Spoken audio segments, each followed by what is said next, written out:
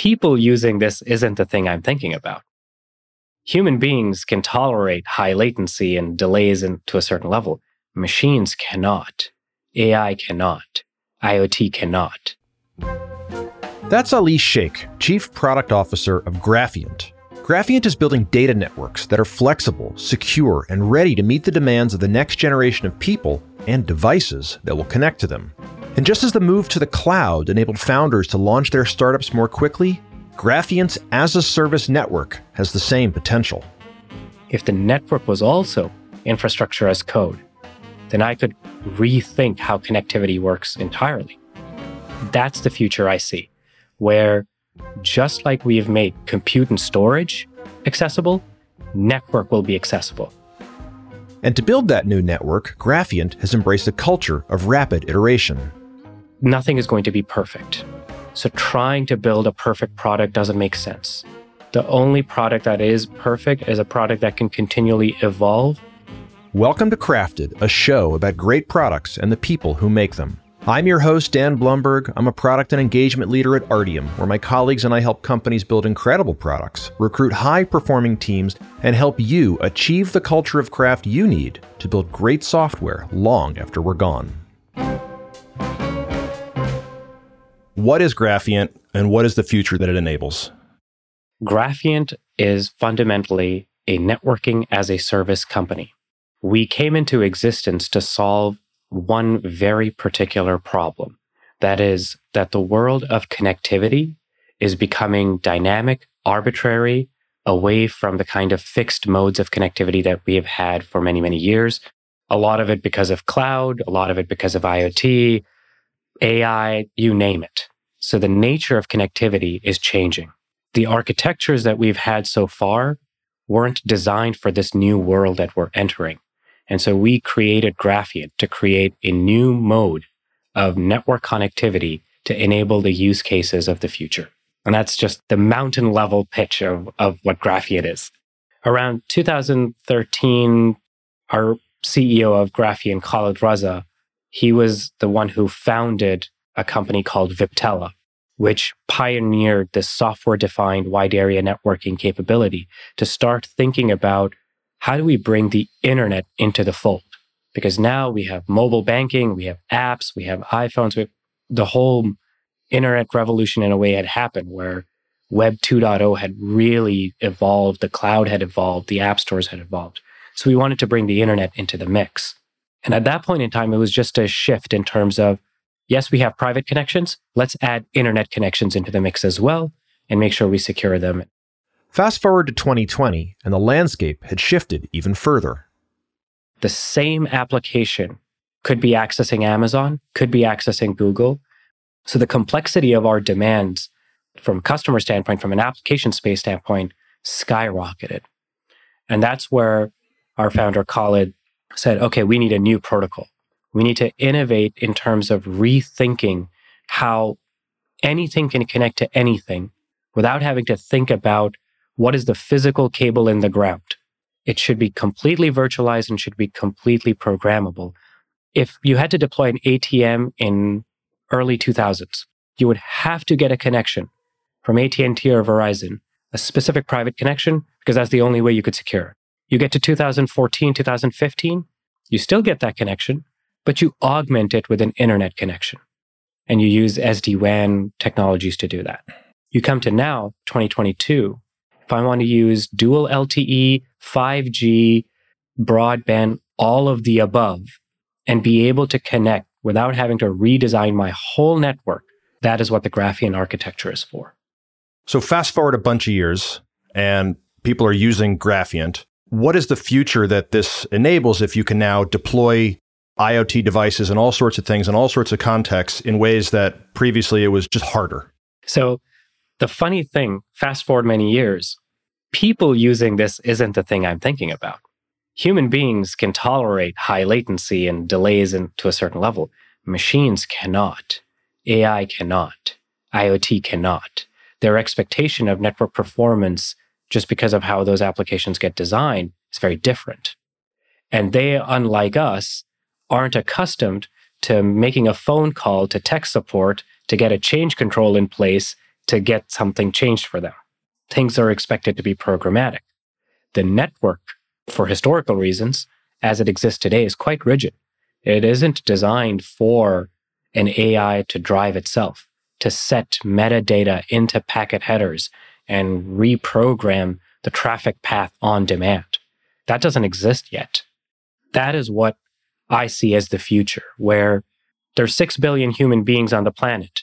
There's going to be twice, thrice, n number of times more artificial, non-human entities on the network that are consuming data, generating data, and dynamically want to program the path that the data takes. How did Graphiant come to be? How did Graphiant specifically come to be? Viptela gets acquired in 2017 by Cisco for roughly $610 million. And so a lot of our folks, the assets, the technology gets absorbed into Cisco and gets incorporated into their networking ecosystem. And things are going, really well. And the technology is seeing good adoption.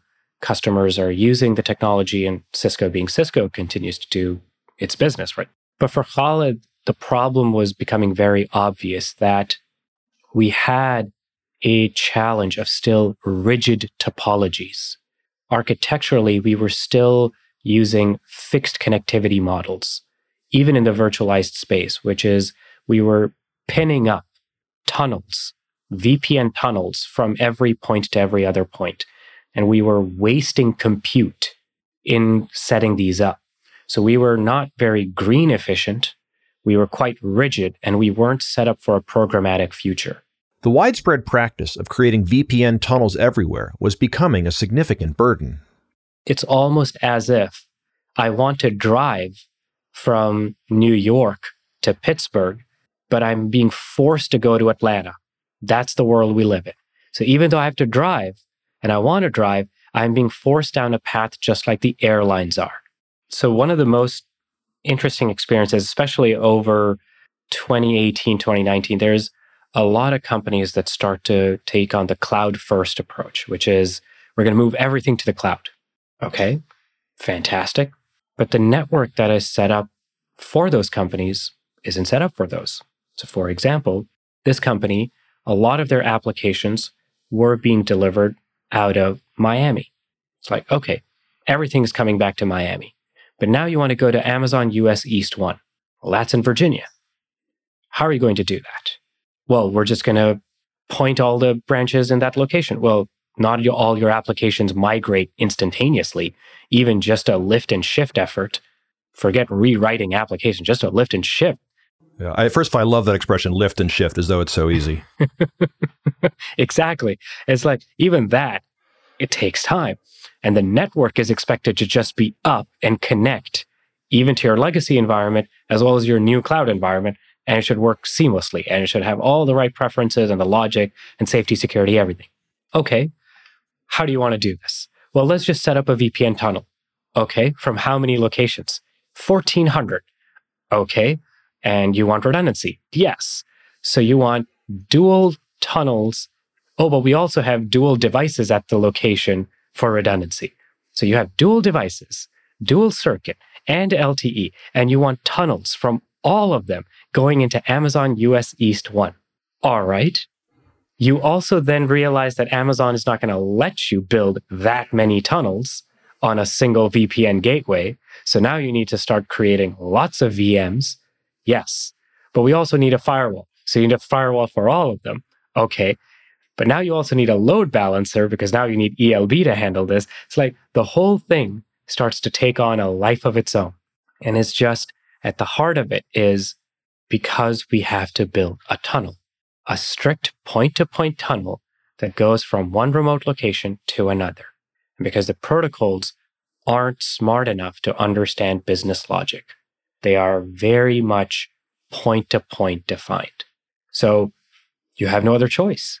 You deploy a whole bunch of VMs, a whole bunch of firewalls, connect ELB to all of those, connect a transit gateway, set up a ridiculous number of IPsec tunnels, and that's your topology. And it is fixed. If 2 weeks later you ask me, well, we also want US West. I have to redo all of this for US West. And it, again, isn't just a copy paste. So this is where you start to see this problem just magnify. And this company was just like, would say, okay, this is very expensive. And my response would be, well, yes, because the design that you want is trying to be both traditional as well as cloud first. And you can't be both simultaneously, or you're just going to increase the complexity and cost. So if that same company came to Graphiant today, how's it different? I would say you don't need to build all these thousands of tunnels because the protocol doesn't require you to. It essentially treats the entire backbone, the middle mile of connectivity, and lets you connect into anything. So if you have a remote location, it can connect into US East 1, US West, and your data center in Miami without having to build a tunnel per circuit, per remote location, ×2 for redundancy, ×2 for multiple regions, et cetera, et cetera. All of that goes away. The protocol will know that you want to connect to all of these things, and it essentially allows you to connect to them without building all these tunnels. So this is typically when we go into customers. My first question always is, how many tunnels do you have, and do you hate managing them?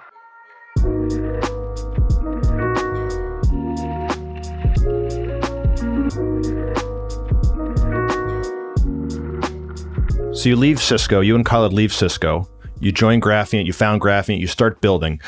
What did you build first, and how did you decide where to start? What did we build first, and where do we know how to start? In a way, the way I described how these different layers work, we had to build all three of these simultaneously: the control plane, the data plane, and the encryption piece. And we had to do this simultaneously. The way we started to think about building this out was we would need to build 3 layers. One was going to be the edge itself. So the software that gets deployed at the branch, at the data center, in the cloud, basically where the user is, where the applications are. So that would be the edge. And it would need to have a range of functionality and be able to do encryption and policy and all those kinds of things directly at the edge. We would need to build a core that would transform the entire internet backbone so that we could treat it in this programmatic fashion without having to build a multitude of tunnels in all directions. And then we would need to build a portal, a management system that would be able to give visibility, control to the end consumers. So we essentially have 3 layers that need to get built, and we have to build them in parallel because they're all tightly integrated because it's delivered as a service. So for the portal, we knew that we were going to build a cloud-native application, a distributed microservices application. We needed a particular talent set for that and different techniques in terms of how to build that layer. The backbone would be another layer. The core has to be built a very specific way. That's a different skill set.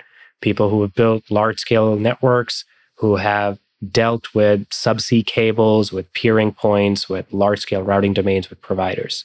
And then the edge would be almost a platform or appliance level code, which would mean, again, a different skill set. People who know how to build different sets of applications that will go directly at the edge. And so we start with the architecture for all of these 3 working in unison. And we spend a good number of months working on the architecture. I know you believe in rapid iteration. Can you share an example of how you employed that in the early days or today at Graphiant and have incorporated customer feedback and maybe how that's led to a breakthrough or a new way of doing things? So there's a number of things, and this is where the advantage of being a startup is quite handy. We get feedback, we make changes. We've probably overhauled the user interface several times now over the multitude of years that we've been in business now. So we, from a user interface, from routing protocols, from different capabilities, we have iterated very quickly and we continue to iterate very quickly.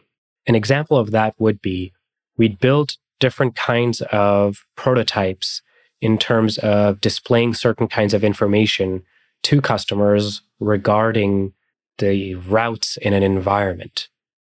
We received a lot of feedback from a lot of customers saying, this isn't as helpful. We understand the motivation of why you're building it, because now, because of Splunk and Datadog and Dynatrace and so many other companies, there's almost kind of an expectation of certain kinds of visibility tools. So we got the feedback saying, we understand what you're doing and why you're doing it, but it doesn't really work for this use case. We'd like these kinds of things. And we changed it. Within a couple of months, we had new prototypes, showed it to customers. They liked that more, rolled it out. And we continue to make those kinds of changes. But even deeper into the stack, we'll look at things around as far down as this bit in the header. Do we need it? You know, it'll change the overhead from 34 bytes to 38 bytes. Well, why do we need those 2 bytes of overhead? Let's see if we can get rid of it. Or does it have actual value? So there's layers to it. And for me, it always turns into nothing is going to be perfect. So trying to build a perfect product doesn't make sense. The only product that is perfect is a product that can continually evolve. Can you share a bit how Artium helped as you try to figure out what information to present to users in the right way? Our involvement with Artium started when I started to look around to think about different ways to design experiences.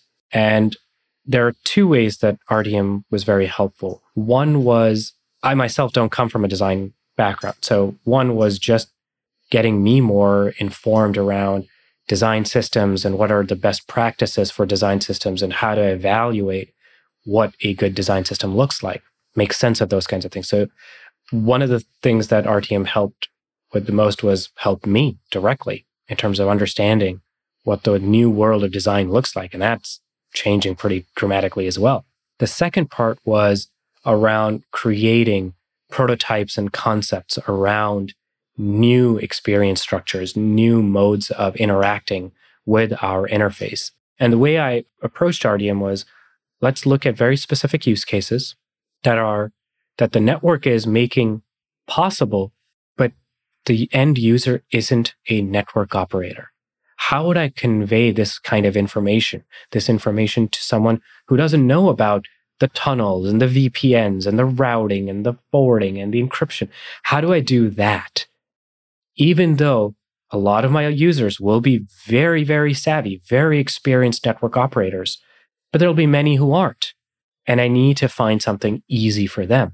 So Artium created a number of prototypes for us, helping us make sense of what kinds of patterns work well, what patterns don't work well, and if you're going to launch a new product that maybe has less to do with networking and more to do with applications and marketplaces and just enabling new business opportunities, you have to think of it entirely differently than a technical product.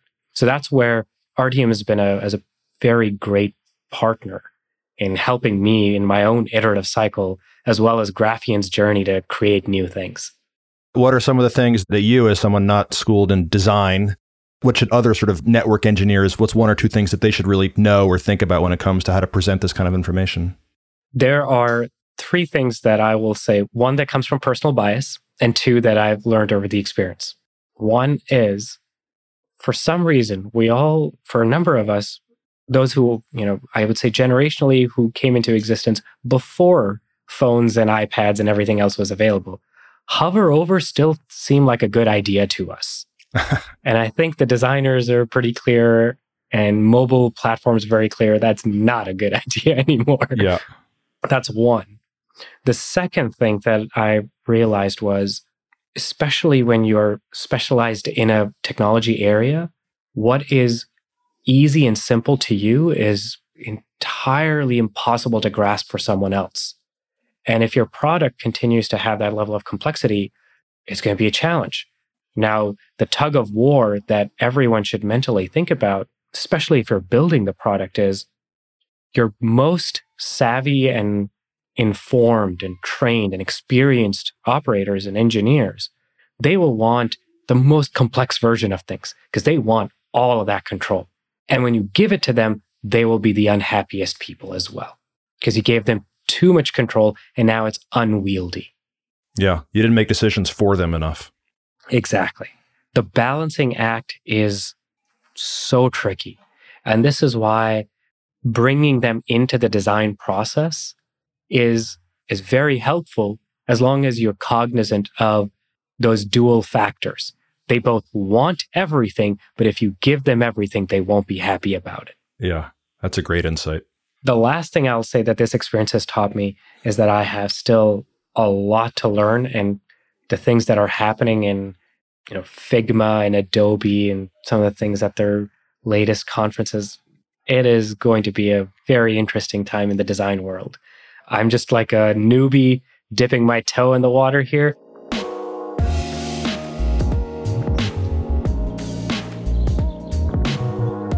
When the network works, you don't think about it.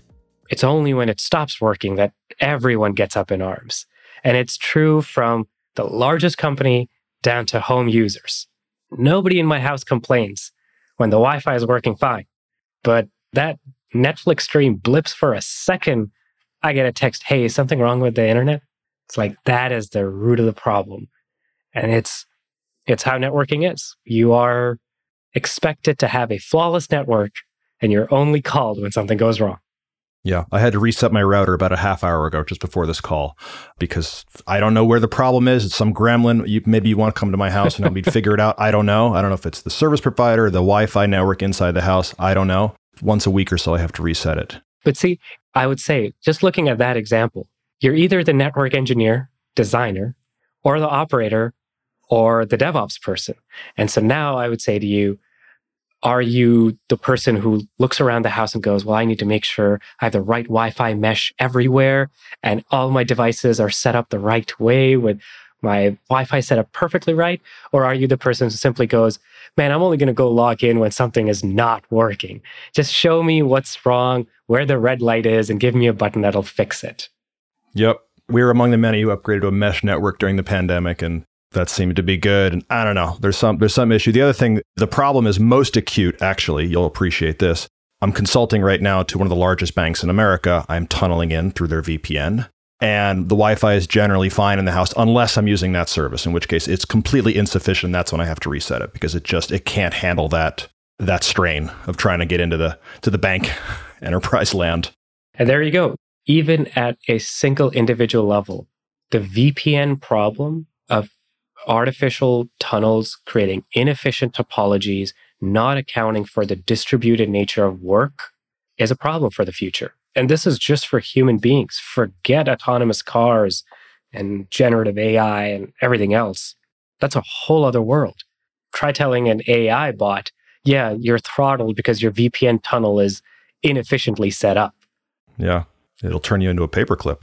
Go a little further into the future. So there are self-driving cars, there's bots, like, go 20 years, whatever feels like the right distance out, where what you're building today is enabling, and tell me if this analogy stretches things too far, but like you talked about the early days of the cloud, and the cloud has enabled people to launch new startups in all sorts of ways. They didn't have to, create their own, infrastructure in large part. It was just kind of turnkey. I use that in air quotes, but like explain how this creates something that is somewhat like that for future startups that haven't even been born yet.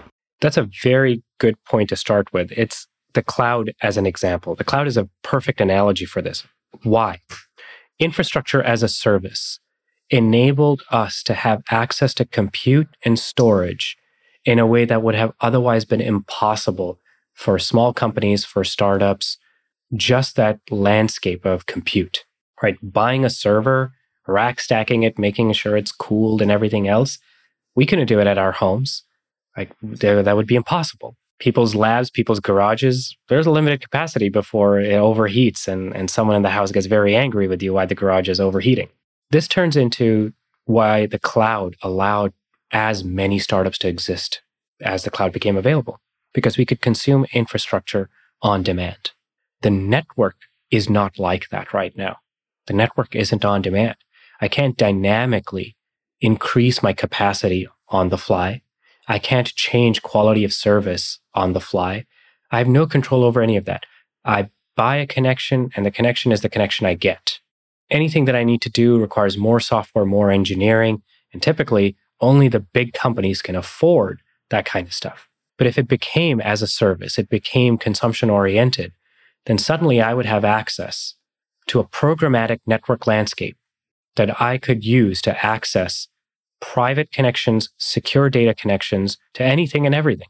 I could launch new applications, new services.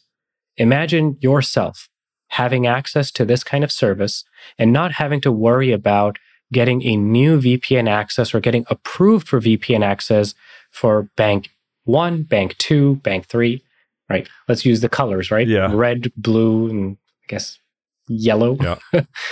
And it's just like, you wouldn't have to deal with that. You are connected. And as long as the security policy is good, you are an authorized, consultant for any of them, for all of them. You don't have to redesign your whole network. If you wanted to build a new application, you could build a new application and it is privately connected into red bank, blue bank, yellow bank, all of them. It changes that model because it enables private connectivity to anyone. The future that I see, just like we've started to, we're seeing infrastructure as code, where infrastructure entirely, even within the cloud, is treated programmatically. The applications themselves can dynamically adjust how much compute, how much storage they want. They can expand, they can shrink down, they can auto scale, they can do all those kinds of things. But the network is still fairly rigid. If the network was also infrastructure as code, then I could rethink how connectivity works entirely. This means a future where there's autonomous cars, there is edge computing, there is AI, data is being generated not just in the data centers or in the cloud, but data is being generated anywhere and everywhere. And the transport of this data can programmatically be determined by the application itself. It can say, for this kind of data, take this path, this quality of experience, this QoS, make this behavior happen. That's the future I see, where just like we have made compute and storage accessible, network will be accessible. Then you're not going to worry about LTE, 5G, broadband. You won't. You'll have it all. Love it. And your phone and your computer will just decide what it wants to use, when it wants to use it. I love it. I love it. Thank you so much for thinking about these things so most of us don't have to. Thank you so much for your time today. This has been really fun. Absolutely. Thanks, Dan. That's Shaikh, and this is Crafted from Artium. At Artium, we love partnering with visionary companies like Graphiant to help build incredible products, recruit high-performing teams, and achieve the culture of craft needed to build great software long after we're gone. You can learn more about us at thisisartium.com and start a conversation by emailing hello@thisisartium.com. If you liked today's episode, please subscribe and spread the word. There's some very exciting things that I see happening there.